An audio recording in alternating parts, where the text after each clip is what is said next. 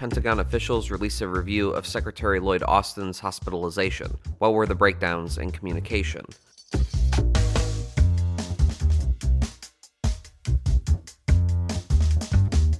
Produced by Defense News and Military Times, this is the Early Bird Brief. Each morning we bring you the defense and national security news of the day.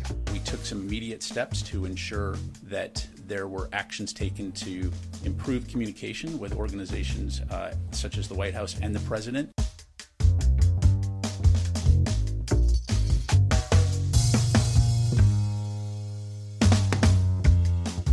Also, a branch of the military passed an audit for the first time ever. What does this all mean for our defense and security? You'll find out. I'm your host, Simone Perez. Today is Tuesday, February 27th, 2024.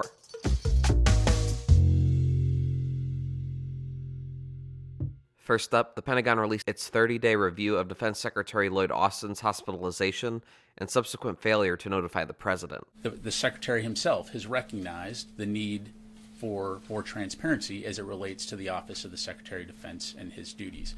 And so, again, you've seen us since this work very hard, particularly, for example, working with his doctors to try to provide as much information about his medical status and condition when he does go to the hospital.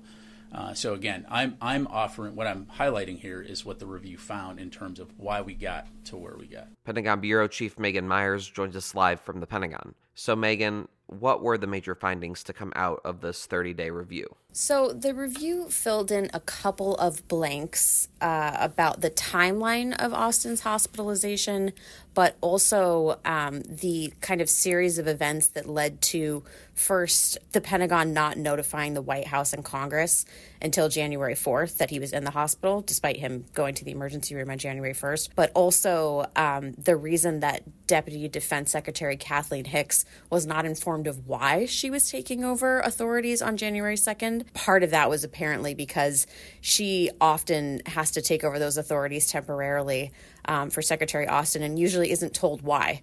And within the review, there are recommendations that update that so that going forward, the deputy will be informed of why they are taking over authorities. But there will also be new policies and protocols for deciding when authorities should be transferred and also how and when the chain of command should be notified. So, for instance, the White House, Congress, and then perhaps putting out a statement about an incapacitation. And during the briefing, the press corps had a number of pressing questions for Pentagon officials, some saying that the review led to more questions than answers. What did those inquiries entail? So a lot of it had to do with the timeline and some of the reasoning. So we had kind of been made aware of, this is when Austin went into the hospital. This is when his chief of staff found out. There were a lot of lingering questions based on the findings of the report, which part of it was that, staff felt like they couldn't ask questions about where the secretary was and also that they couldn't share any information that they had, the limited amount of information that they had. There were concerns about privacy laws. So, the press corps had a lot of questions about what privacy laws were people concerned about. HIPAA is a well-known privacy law, but HIPAA really only governs healthcare workers, health insurance administrators who have access to that information. They're not allowed to share it without authorization. The secretary's chief of staff is not bound by HIPAA to keep her from informing the president that the Secretary of Defense is hospitalized. And that bore out also in the timeline because we learned that the Secretary's chief of staff was informed by a military aide who was informed by Austin's security detail who went to the hospital with him that he had been hospitalized. So there was some chain of information sharing. It just sort of stopped at the chief of staff. And we really don't have an answer as to why she felt like she shouldn't tell the president or she shouldn't tell Congress.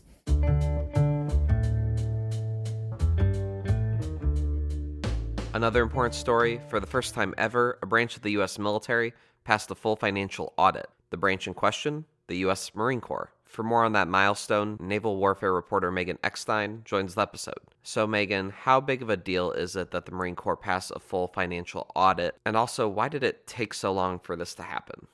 That's a very good question, and I also found myself wondering why it was such a big deal and why it took so long. My brother's an accountant, and this makes much more sense to him, but basically, the military knows how much money they have spent to procure ships and airplanes and ammunition and, anything that in their inventory. They know what they spent to buy it.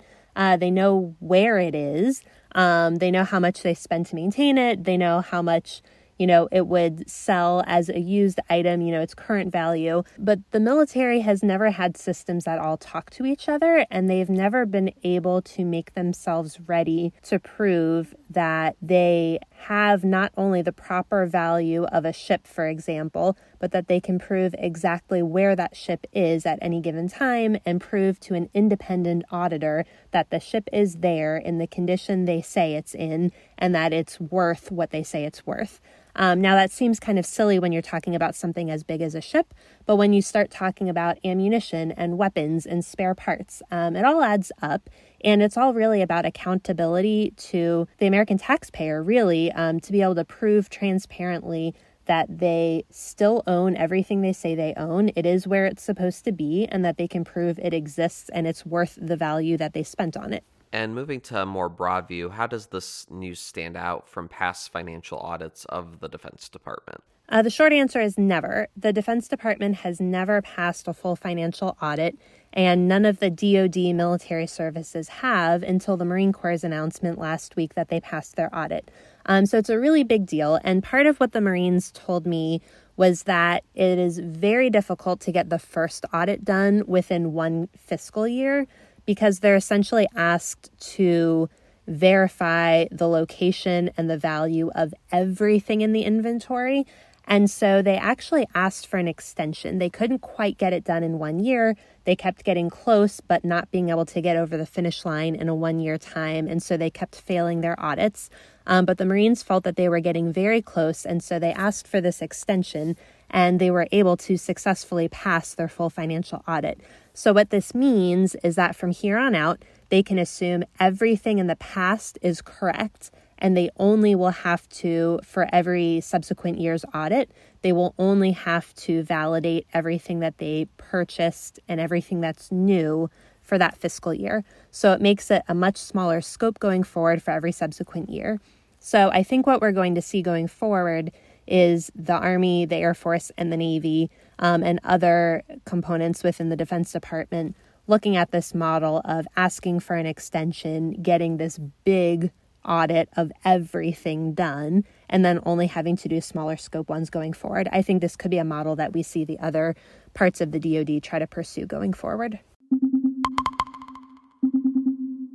Also on your radar for today, an active duty member of the U.S. Air Force has died after he set himself ablaze outside the Israeli embassy in Washington, D.C. The airman reportedly declared while outside the embassy that he would, quote, no longer be complicit in genocide. The Metropolitan Police Department said 25-year-old Aaron Bushnell of San Antonio, Texas, died from his injuries. The incident happened as Israeli Prime Minister Benjamin Netanyahu is seeking cabinet approval for a military operation in the southern Gazan city of Rafah. Netanyahu's move is happening simultaneously as a temporary ceasefire deal is being negotiated. But Israel's military offensive in Gaza has drawn criticisms and claims of genocide against Palestinians. Israel has denied those allegations and said their operations are in line with international law. Sunday's incident is the second self-immolation to occur in recent months. In December, a person outside the Israeli consulate in Atlanta set themselves on fire. A Palestinian flag was found at the scene, and the act was believed to be one of, quote, extreme political protest. And now here are some other stories that we're hearing chirps about. In case you missed it, 2 soldiers died Friday when a Mississippi National Guard Apache helicopter crashed near the city of Boonville. North American Aerospace Defense Command said a small, non-threatening balloon was intercepted by a fighter jet over Utah on Friday. The New York Times reported that documents show a senior Capitol Hill staffer is under congressional investigation. Frequent trips to Ukraine's war zones and providing Ukraine's military with what the staffer said was $30,000 in sniper equipment are being called into question. And Hungary's parliament voted yesterday to ratify Sweden's bid to join NATO. And on this day in history, in 1933, the building that housed the German parliament in Berlin burned down. Nazi leadership and their partners used the fire to claim that communists were planning a violent uprising, paving the way for the rise of the Nazi regime.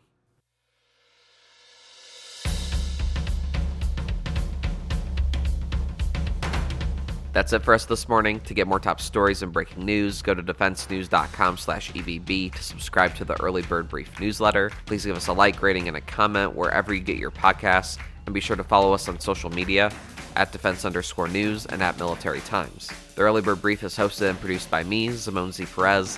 Today's episode featured stories by Megan Myers, Megan Eckstein, and the Associated Press. Our editor-in-chief is Mike Gruss. Have a great day.